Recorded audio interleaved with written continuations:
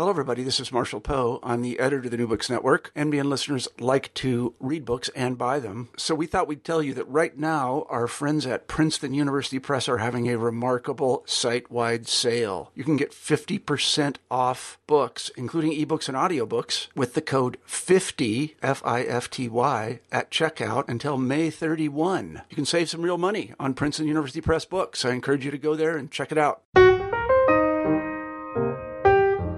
Welcome to New Books and Biography. I'm Oline Eaton. Today I'm going to be talking with Robert Neer about his new book, Napalm, An American Biography. Hi, Bob. Thank you so much for joining us for New Books and Biography. I wonder if we could begin with you just telling us a little bit about yourself. I'm a core lecturer in history at Columbia University. I got my PhD degree there 2 years ago as part of a combined JD and PhD degree. Prior to that, I actually got the JD part now more than 20 years ago. But I got the JD part at Columbia, and then I took a 14-year leave of absence from the program and worked in business, mostly media and entertainment business in Hong Kong and London and Singapore, and Los Angeles and Boston. And then kind of came to a stopping point in my business endeavors and went back to the university and finished my PhD in history.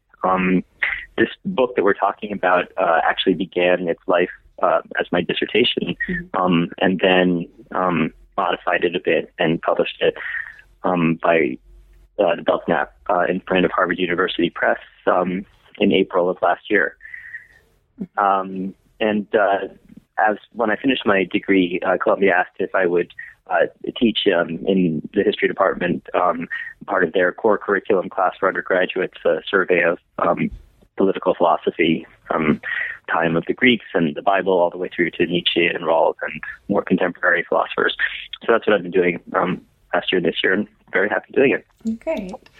So I wanted to start with a question about genre, because it's been a recent trend in publishing for there to be books about how certain elements or objects have shaped our world. In particular, I'm thinking about the books on salt and Dan Koppel's book on the banana. But these authors are both coming from the angle of history, whilst Napalm is, as the subtitle says, an American biography. So what was your motivation for writing this as a biography rather than a history? I'm a big supporter and admirer of this trend, which I like, about talking about the environment and technology and some of the inanimate forces that influence our lives as if they were animate things, subject of a biography. Because when you look at the life, as it were, of an object or of a creature like Cod, the biography that you mentioned, or stories of all kinds of basic things, salt, for example, or others, over time, it gives one a chance to see a kind of different perspective on how human societies and human activities might be developing.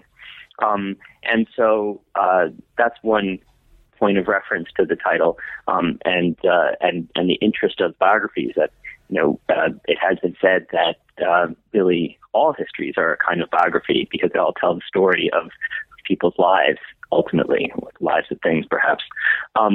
Also, with respect to the American part, I got my doctorate in American history and consider my primary focus of academic ambition for stories to be told to be about the United States. And so I was really writing a kind of story of national history, and at the same time an inanimate object, which obviously has affected people globally.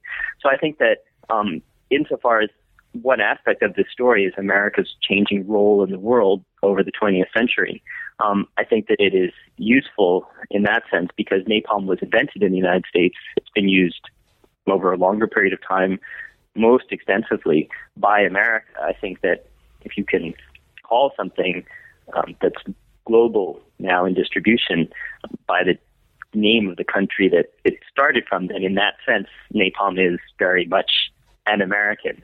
And by telling its story, you can illuminate the history of the country in that larger context over time.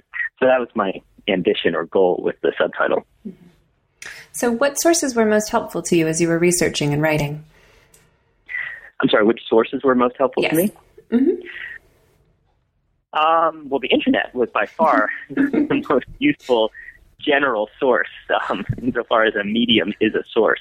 I think that the digitization of various kinds of records is absolutely revolutionary in the ease and scope of access that it offers. I myself was very fortunate to do the research for this book at Columbia University, which has one of the world's great research library collections. And so the combination of the Internet's reach and the depth of Columbia's collections, also used collections at Harvard, was very much of an aid to me. With respect to the types of materials specifically, newspaper accounts, well, let's say, first of all, that this story relies exclusively on publicly available information. It was not like some kind of deeply hidden secret story that had to be prized out of the mouths of highly recalcitrant officials. Really the most shocking or striking thing to me about the whole story, the entire endeavor of writing this book, was that in 72 years since its invention, during World War II, in that entire period of time, there hadn't been one academic article, magazine or journal article or book, or even any popular history of this weapon, which has severely affected, burned people alive, about as comprehensively affected many millions of people worldwide. Certainly hundreds of thousands of people, if not millions, have been killed by napalm, and certainly many millions have been intimately and deeply affected by it, and not one history or discussion of it, in any really kind of comprehensive or detailed way. And so that was really a very striking aspect of the story for me. Mm-hmm. So this is a really basic question, but if you could explain to us, what is napalm? Napalm is any kind of thickened petrochemical, according to the guy who invented it. An interesting aspect of the story is that when he came up with the name, he thought that the chemicals that he was making it out of were one called naphthenate. That was where the na part came from, and another one called palmitate. So naphthenate, palmitate together, napalm. And in fact, if you read lots of dictionaries, they actually give that as the definition of the word. But the truth was, as Professor Fieser at Harvard, who was the guy who invented it, quickly discovered, was that it wasn't palmitate at all. It was really lauric acid. And so as he himself wrote, the name should have been Naylor or Nay-Coco, because lauric acid actually comes from coconuts, or in the kind that he was using comes from coconuts. And so then he said they just kept calling it napalm, even though the actual chemical formulation wasn't anything like what they thought it was. And so he said, and he's the guy who came up with the word, that the term just means it's chemically non-descriptive. It has no chemical meaning, and it certainly doesn't mean naphthenate and palmitate. It just means any kind of thickened petrochemical. And so you can have lots of different napalms. You can have napalm which has chemical formulation A. You can have napalm which is chemical formulation B, C, and D. And you could even say that there were lots of napalms being used before 1942 when the word was invented, except that would be, anachronistic. But certainly since the term was invented, it simply means any kind of thickened petrochemical. And the reason that thickening is important for the petrochemicals, and especially for use as weapons, is that fire, as you know or may know, is this chemical process that transmits radiant energy most directly into whatever it's touching. So the head of a match, for example, is the most hot right where it is burning on that wood. And then above it is next most hot, and then to the sides and then below. And so if something is sticky and burning, then it's actually physically touching in contact with whatever it's close to. And therefore it can transmit the radiant energy that this process called fire is emitting more directly into something and light that on fire too. And so that's why a napalm bomb, for example, is more effective than, let's say, a Molotov cocktail or something with just gasoline that's not been thickened, that's not sticky. It could do damage, but not as much. I think that was the thing that I really didn't understand before I started reading this book, was that it was like a jelly and it could splatter and disperse around. And I thought that was a really interesting detail that I just never knew. Yeah, so there are lots, I would say at least, interesting aspects to this story. Yeah. But in terms of just the, let's say, human act of genius to create this device or construction, the aspects of napalm that are most remarkable are that, as you say, it is sticky when it burns, but also it's not so sticky or loose that it doesn't have any substance. It's not like a gruel or a soup, which is to say that when it shatters by explosives, which blasts it apart, it keeps its consistency in little chunks. And so these chunks of sticky, burning jelly stick to things much more effectively than, let's say, droplets or a mist of sticky, burning jelly, because those kinds would go out too quickly for the purposes of trying to catch other things on fire. Also, napalm can be stored for long periods at quite cold temperatures or quite hot temperatures. For example, in some kind of place in the tropics, a warehouse, it could be stored.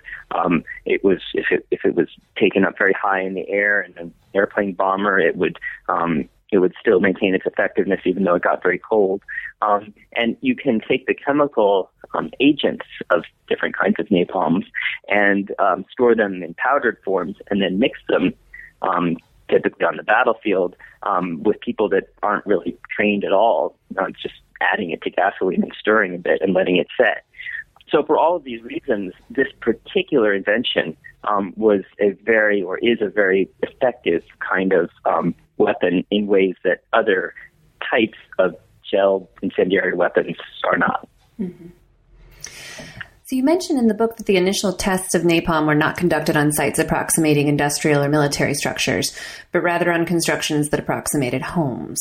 So was napalm always either consciously or unconsciously intended for use against civilian populations? Well, not by the people that invented it, at least according to their own testimony. They always and very consistently said that they imagined that this invention of theirs would be used against things. As I write in the book, it's certainly something that I take them at their word about. However, as you mentioned, the Army immediately started to test it against residential structures. Mm-hmm. And so since the scientists that invented it participated in a lot of those tests, which were detailed down to every last element of the housing, including their furnishings and their construction and the kind of roofs that they had, except for the people, it sort of strains credulity to imagine that they were pretty well aware of what it would be used for shortly after the invention process, let's say. With respect to the Army, they with respect to the Army during World War II, because this was an invention created in 1942 at the beginning of World War II in the United States at Harvard University in Cambridge, Massachusetts, and then first used by the United States, which was its inventor, in Europe and in the Pacific during World War II. And then by other countries as well. But so the first testing that we're talking about was by the U.S. military of this new invention. And exactly as you say, the first tests that they did were on residential structures. First, some villages in Indiana that they had condemned and moved everybody out of, and then they could practice dropping napalm and other kinds of incendiary bombs on them from airplanes, and also setting the bombs by hand and then detonating them and seeing how effective they were in different kinds of structures and in different places. And then ultimately, in response especially to some British criticism, their allies about the comprehensiveness of these types of testing on some model German and Japanese residential villages that they built at a testing facility in Utah. After those kinds of tests had been completed and the decision made to go with napalm as opposed to other competing incendiary weapons products by DuPont and by other companies, they did do tests on factory structures and other structures at a base in Florida and some other places. But those were secondary, let's say, to those initial tests against civilians. And I think that's because the anticipation was that these weapons would be used for bombardment attacks against cities, and most of the structures in cities are residential. Although, having said that, as I mentioned, this was the first book about napalm, but my fondest ambition is that other people will write other books about it. Mm-hmm. And so I think that this specific, the record is pretty clear about the tests that they did, but the more detailed examination of their rationale and the internal debates, if any, by the Army about that specific testing regimen would be a great subject for another book. Mm-hmm. Yeah, I feel like a whole book could be written on the ideas of distributing napalm with the bats. Yes, absolutely wacky. Any history of napalm would be grotesquely incomplete without a discussion of Project X-Ray. Yes. Can you tell us a bit about that?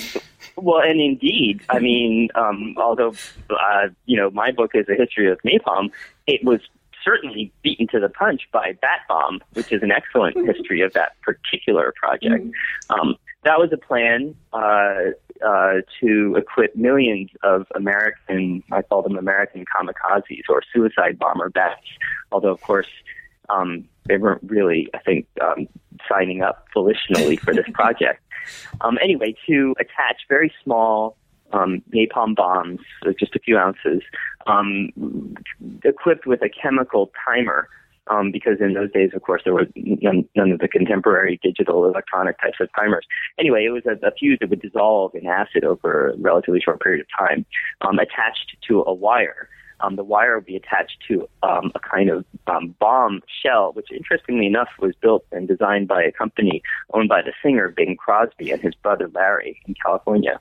Anyway, this type of bat bomb that they devised was a ventilated bombshell that could hold several hundred bats in little ice cube type trays that were stacked in rows.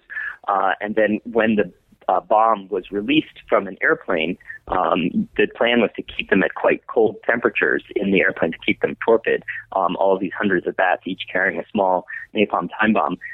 Release them from the airplane, the bomb would start to descend and then separate like an accordion, releasing the bats, actually dropping them, sort of knocking them from their trays down onto a little platform below. Then they would revivify in warmer air, fly away and settle in some building or structure, and then about maybe 15 or 20 minutes later burst into flame. It was really a remarkable plan. The Harvard scientists who invented napalm were the ones who designed the little bombs, and they were able to do that because after they had worked on inventing napalm, they converted their laboratory into a sort of top secret, I compare it to James Bond's Q branch, top secret research laboratory where they were able to work on all kinds of special napalm weapons that would immolate secret documents or float out on a harbor and burn up some ship, those kinds of top secret types of programs. So as you mentioned earlier, we often associate napalm with Vietnam, but it was actually in use during World War II. Can you discuss that a bit, particularly its use by LeMay and Japan on March 9th? So napalm, after it was invented and tested, was released to U.S. fighting forces in Europe and in the Pacific at about the same time, and it was immediately very popular among field commanders who tried to get as much of it as they could, especially for use from airplanes.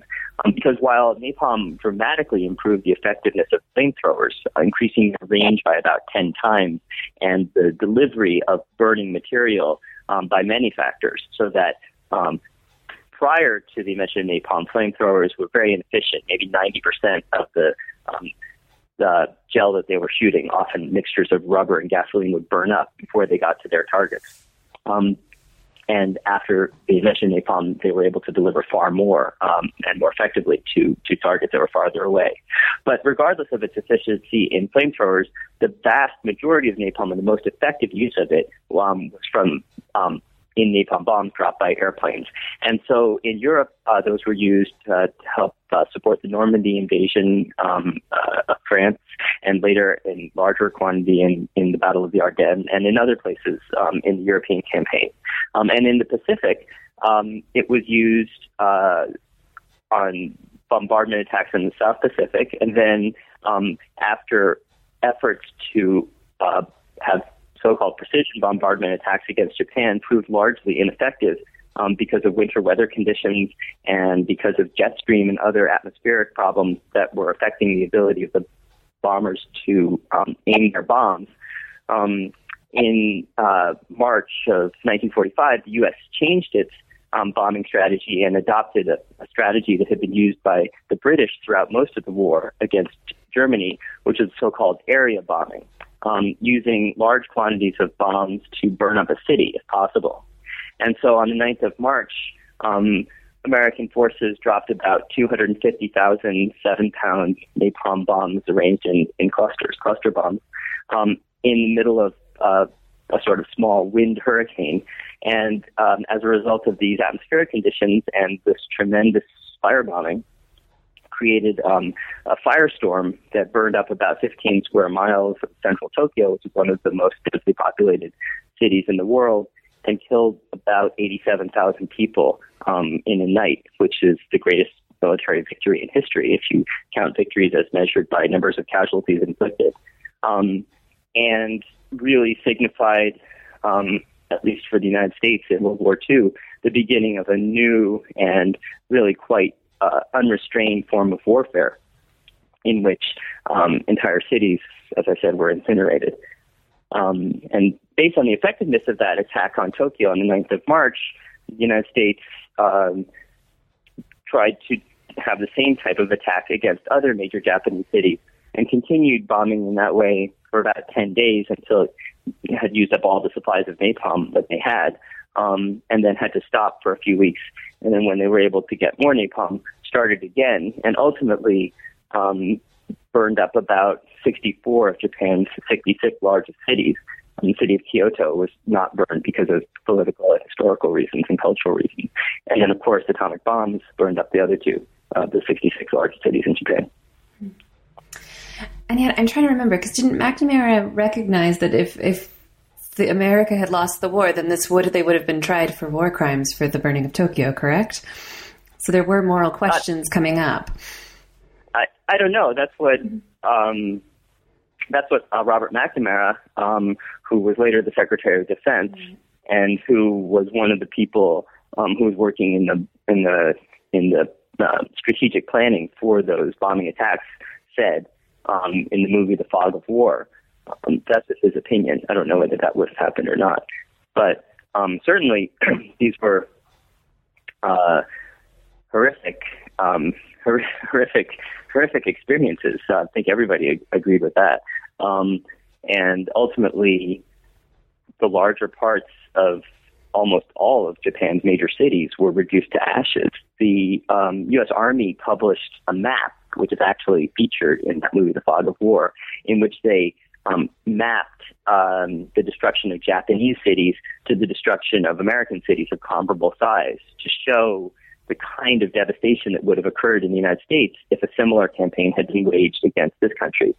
And it's really a shocking map to read, because you see almost every large city in the United States reduced by fire to a fraction of its previous size. You know, it'll say like New York, 50%, Los Angeles, 60%, Omaha, 80%.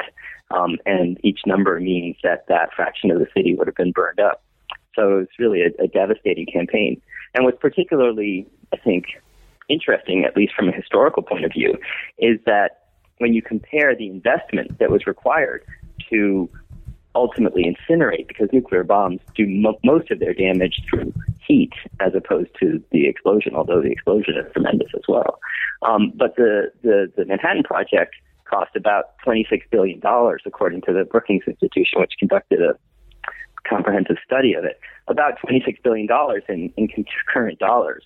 So it's about $13 billion of research for each Japanese city incinerated, if you count Nagasaki as one and Hiroshima as two. napalm, by contrast, cost about $5 million in current dollars to develop and burned up, 64 cities. So, of course, there are lots of other calculations there. The cost of airplanes and of invading all the islands to make the air bases. But in the context, it suggests that the nuclear destruction really wasn't a very extraordinary event. And it also suggests that even if nuclear weapons had never been invented, many of the aspects of our current existence, which people associate so closely with atomic weapons, like mutually assured destruction and the burning up of whole cities and tens of thousands of people killed in a night and things like that, would have happened whether atomic bombs had been invented or not. So napalm continued to be used after World War II in Korea and then again in Vietnam. So what turned the tide of American public opinion against its use around the mid-60s? My analysis is that the thing that turned people against it was that it lost. It was the cardinal sin for a weapon is to lose. So as long as napalm was winning, people were pretty pro napalm, let's say. Americans really were pretty happy, I would say, about the destruction of Tokyo and the other 66 cities. It was winning the war. And I think that during Korea, where, as you note, napalm was used extensively. I mean, the United States followed a very similar policy against its enemies in Korea as it had in World War II, which is to say trying to burn up all of the enemy cities. So Pyongyang was reduced to ashes the same way as Tokyo with napalm. And so during the time when napalm held the line against the communist menace and the hordes racing across the peninsula, the frontier, it was a great thing. And it was also used, as you note, in many, many other places because it wasn't difficult once it was shown, once it was demonstrated. It was easy to understand the chemical concept. And in fact, the United States allowed Caesar and the other people who invented it to patent it. And so when it was patented, you could see exactly how that particular kind of napalm was made. So at the very time when, for example, the Rosenbergs were being executed for sharing secrets about the atomic bomb, napalm's recipe, this kind that was used in World War II, was published. And so pretty much every country with an air force started to use it. And in fact, it's been used and it remains in certain respects useful on the battlefield. So, for example, the United States used napalm in its most recent invasion of Iraq. But I think that what changed the attitude toward it from one of, let's say, applause, in the book I call it a hero, to one of condemnation, was the Vietnam War, and specifically a student-led protest movement focused initially against Dow Chemical, that saw in napalm a symbol of everything that was wrong with the U.S. involvement in Vietnam. And then that was kind of confirmed, if you will, in my opinion, in the public mind after the war, when napalm became, you might say, a scapegoat for the U.S. defeat, but certainly a symbol of the U.S. defeat and of everything that was wrong with that war. And so insofar as people perceive that war to have been not a success for the United States, and perhaps a lesson for other countries, and to the degree that napalm is equated with that defeat and with that lesson, it has become a kind of monster and a pariah, to the point that today, I would say that military authorities are effectively constrained, partly through international law, and we can talk about that, but even more through the law of global public opinion, so that if you use napalm in any context, it creates a political reaction completely out of any proportion to its military utility. So even though it has military utility, it's so much of a greater political problem that people these days tend not to use it. Mm-hmm. So I want to come back to that in just a second, but one of the passages I found particularly fascinating was your discussion of the airbrushing of Fieser's record as regards his invention of napalm, as opposed to Dow Chemical, which still, the reputation of them producing it still sticks to them to this day. So can you talk about those two a bit? Sure. Well, so with respect to Dow Chemical, as I had mentioned just a moment ago, they became extremely closely identified with napalm because of a nationwide movement of student protesters against the Vietnam War in general and against napalm and its effects on civilians in particular, which was publicized through publication for the first time in national magazines and in other forms of media of information about the effects of this mission on civilians, especially on children. For example, when Martin Luther King reviewed a spread of photographs in the magazine Rampart that showed, for the first time in the United States, extensive pictures of the burns that children had suffered in Vietnam from napalm, that was the decision when he decided, that was the moment when he decided that he would become a more active protester against the Vietnam War. And it's just an illustration of a process that was going through the minds of, or the decision-making of many hundreds of thousands of millions of people across the country. So students at campuses nationwide, from California to the Midwest to the East Coast, started to protest Dow Chemical's decision to continue manufacturing napalm as a way of making a broader statement against the Vietnam War. And they would barricade and blockade and taunt and otherwise obstruct the efforts of Dow Chemical recruiters to interview and recruit students.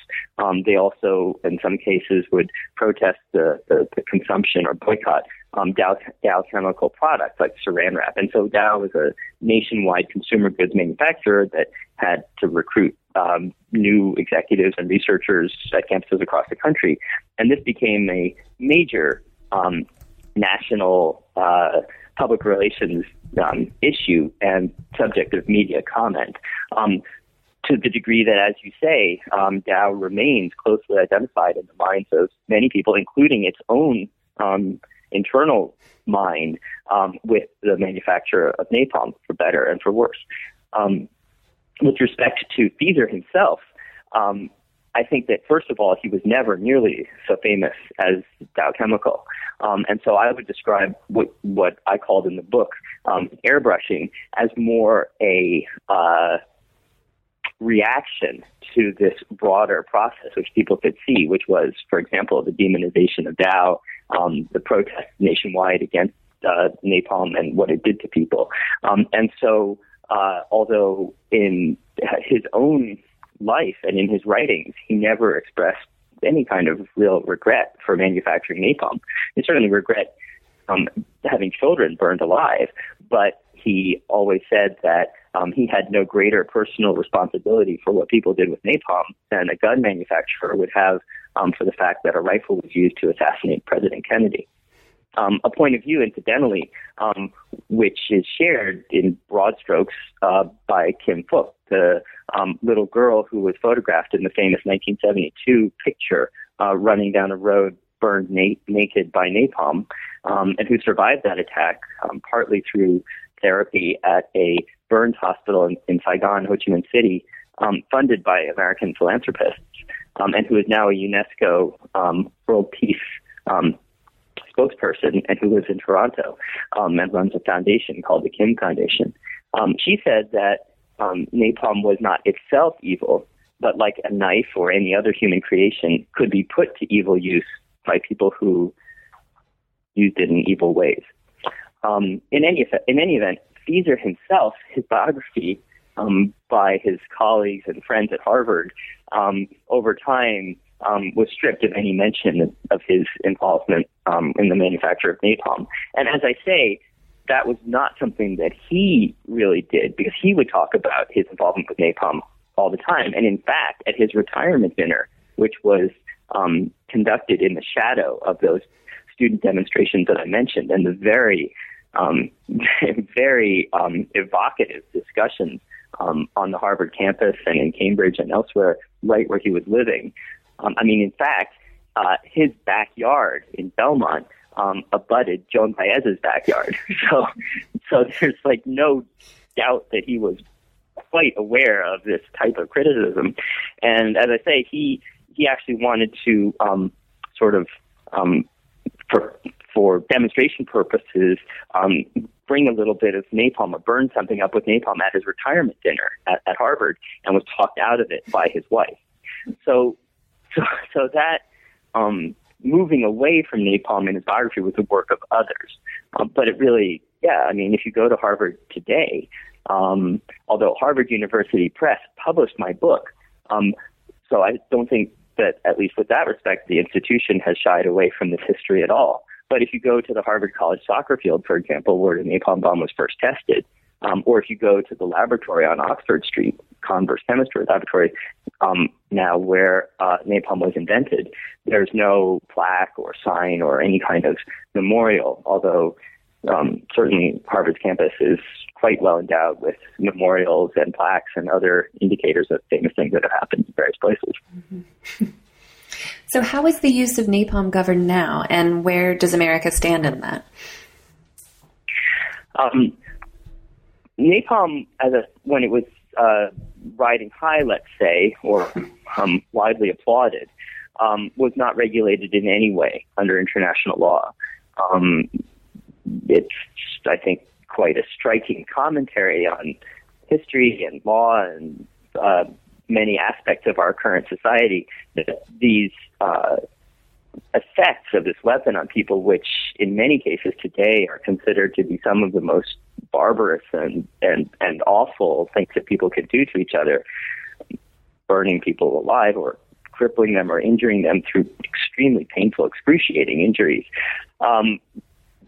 were not considered a problem, let's say, or a matter for the justice of international law. And it was only after the defeat of the United States became apparent in the early 1970s that groups of experts and international committees of jurists under the auspices of the United Nations and Red Cross were convened for the first time. So one thing that I have always wondered about as subject for another wonderful book perhaps would be, why wasn't anybody upset about burning children alive in the 1950s when napalm was helping to win the Korean War? And it's a broader question of justice and expediency and the role of international law. Anyway, the history shows that starting in the 1970s and then culminating in 1980, a process of international review began and then manifested itself in the adoption, as I said, in 1980 by the United Nations of Protocol 3 of the wonderfully named Convention on Certain Conventional Weapons, which is an international law document that regulates some of the most awful inventions that people have come up with in conventional weapons. So a kind of rogues gallery, let's say, of weaponry. Protocol 1, 2, 3. The weapons are grouped into protocols. One, for example, regulates blinding lasers, which will blind people from a distance, or bombs that are made out of materials that can't be detected by medical imaging devices, so that people will be injured, but doctors won't be able to help them. Anyway, Protocol 3 regulates incendiary weapons, and it basically stipulates that incendiary weapons are legal to use on the battlefield against combatants, but they cannot be used against concentrations of civilians, even if military targets are mixed in with those civilians. So under the terms of that law, the destruction of Tokyo presumably would be considered a war crime, because that's certainly a concentration of civilians, even though destroying Tokyo would arguably advance the war effort, and even though some of the people living in that city were involved directly as soldiers or making military devices, as military targets. So that was 1980, and initially that treaty was signed by a relatively small number of countries, but over time it has, I think, undeniably become a global consensus. And so the current status of international law pretty unambiguously endorses, in the sense that the vast majority of countries in the world that represent collectively a significant majority of the world's population endorses this legal formulation that says that you cannot use napalm or other incendiary weapons under any circumstances against concentrations of civilians. Mm-hmm. So as we discussed earlier, the subtitle of this book is an American biography. So this is a massive question, I know, but briefly, how is the life of this chemical agent characteristic of 20th century America? So I think that, as you say, it's a massive subject, and it's difficult in the context of the book to tell the story of napalm and the country at the same time. And so I really, whenever possible, sort of defaulted to the more narrow and manageable subject. And part of the book, I think, is for people to take their own conclusions from. I think my favorite review, actually, of the book is some anonymous person on Amazon who said, read this book and see yourself, which is sort of the kind of very philosophical type of review. The subtitle has a double entendre. It's an American biography in the sense that you can see it as a biography of an American, or you could see it as a biography of America, one among other biographies of America.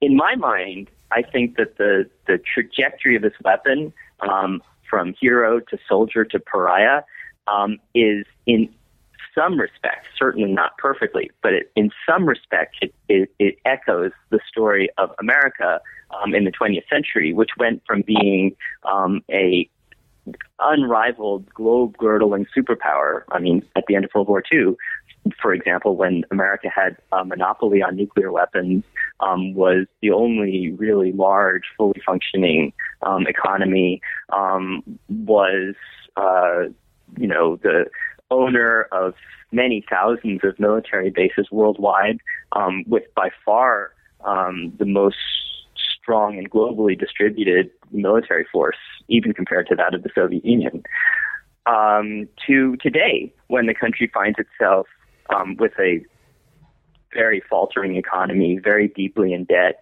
an infrastructure which has been surpassed already or is in the process of being surpassed by many places in the world. For example, it's just one example.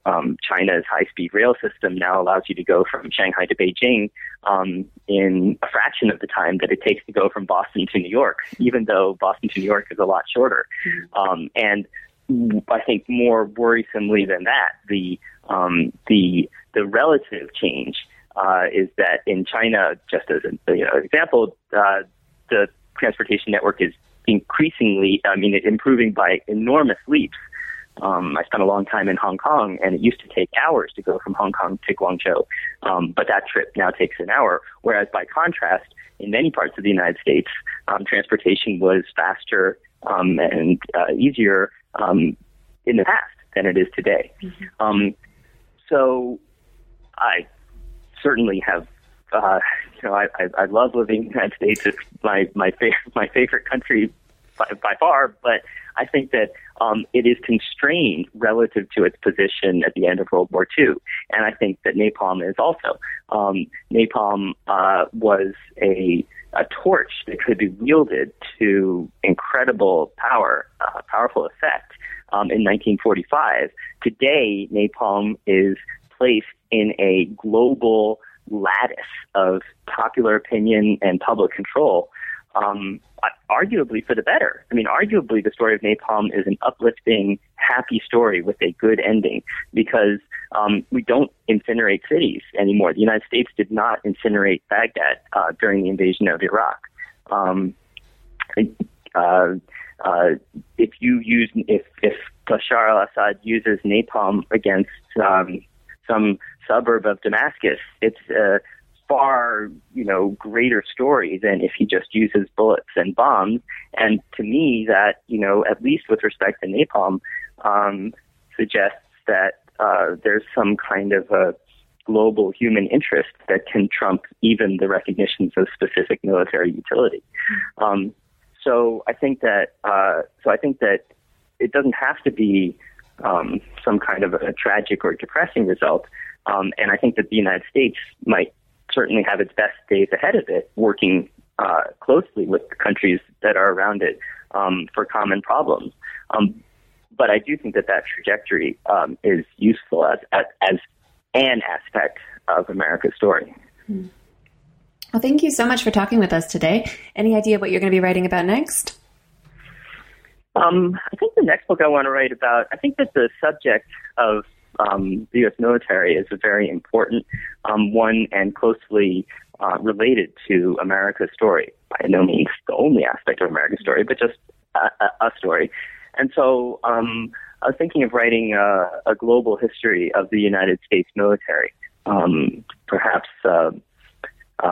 talking about the history of the country. I teach a class at Columbia called Empire of Liberty, A Global History of the U.S. Military, which is a course that in one semester examines the entire global history of U.S. military from the very first wars of European settlement in North America to Iraq and Afghanistan. And I've had a great time teaching that class, and my students have enjoyed it, and I, at least according to their testimony, learned a lot. So maybe taking that class and putting it in a book is my current project. I've been talking today with Bob Neer about his new book, Napalm, An American Biography. I'm Oline Eaton. This is New Books in Biography. Thanks for listening.